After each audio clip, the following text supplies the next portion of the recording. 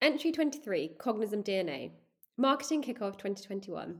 How are we going to achieve our targets this year? Here are the principles that will guide us through 2021. Number 1, efficiency. Waving a happy farewell to lengthy campaign plans that take months to execute only to flop. We've fully embraced a campaign sprint methodology. Number 2, transparency. We're still working from home and everyone is getting lots done, but it's difficult to see sometimes. So in 2021, we are going to share everything. This will inevitably lead to better idea flow. Number 3, innovation and ownership plus execution. Q mantra, a good idea is only as good as its execution.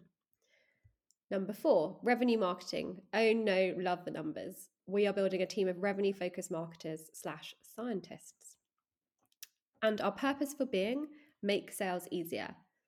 And then I have tagged John Eilert and Chris DePaul. You will like this one. LinkedIn post ends. In marketing kickoffs, I like to highlight certain characteristics that have helped us to be successful so far, the ways in which we're going to operate. And these are the things that I'd like new members of the team to inherit as we scale and older members of the team to remember. I want these to become part of our DNA and philosophy as a marketing department as we move forward and as we scale.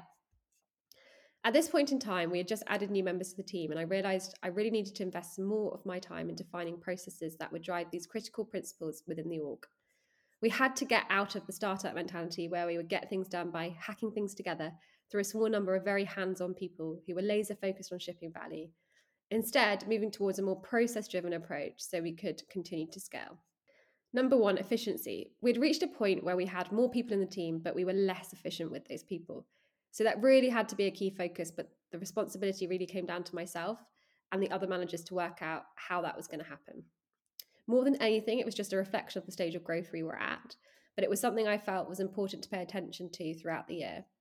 There will be a point of scale where you have to set aside time to build out processes and infrastructure that will enable the team to be more effective and efficient. The short-term hit on output while you build these out can be painful, but ultimately this is the only way to build for sustainable growth. We had hit this phase. Transparency. During this time, we had been working from home for a while because of the pandemic, and even now a lot of our marketing team is remote. And while I have my direct reports keeping me updated with progress, these people also have their own teams. So I can end up being quite far removed from a lot of the work that's actually being done in the day-to-day.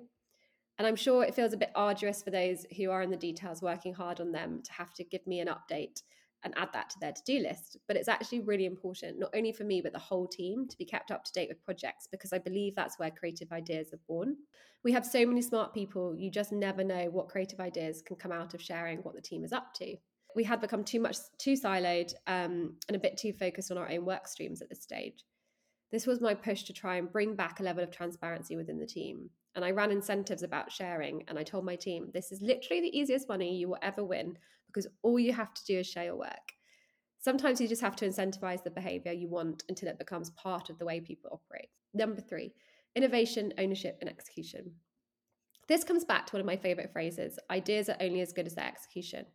What I was really trying to get at here was that I want people to come up with the solutions to problems, not just problems that need solutions. And I want us to be able to execute on that. I think it comes down to empowering the team to take ownership of certain projects and say, please come to me with a fully formed plan of action around how you think we could do something better, because I would love to help my team get an action live, whatever that test looks like.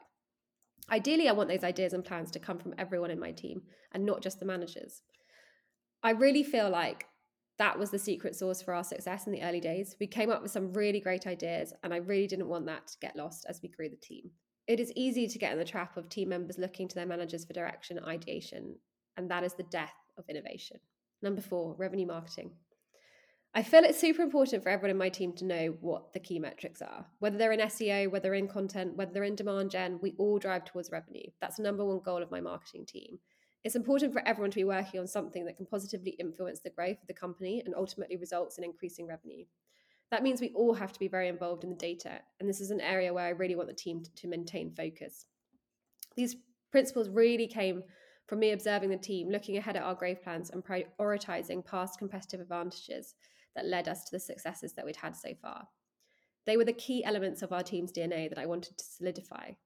Another thing I just want to touch on before I move on, as I mentioned it in the post, but haven't really spoken about it in this diary so far, is working from home. Marketing is lucky as a discipline in the sense that it can be done from anywhere, and a lot of our team continues to work remotely or on a flexible basis.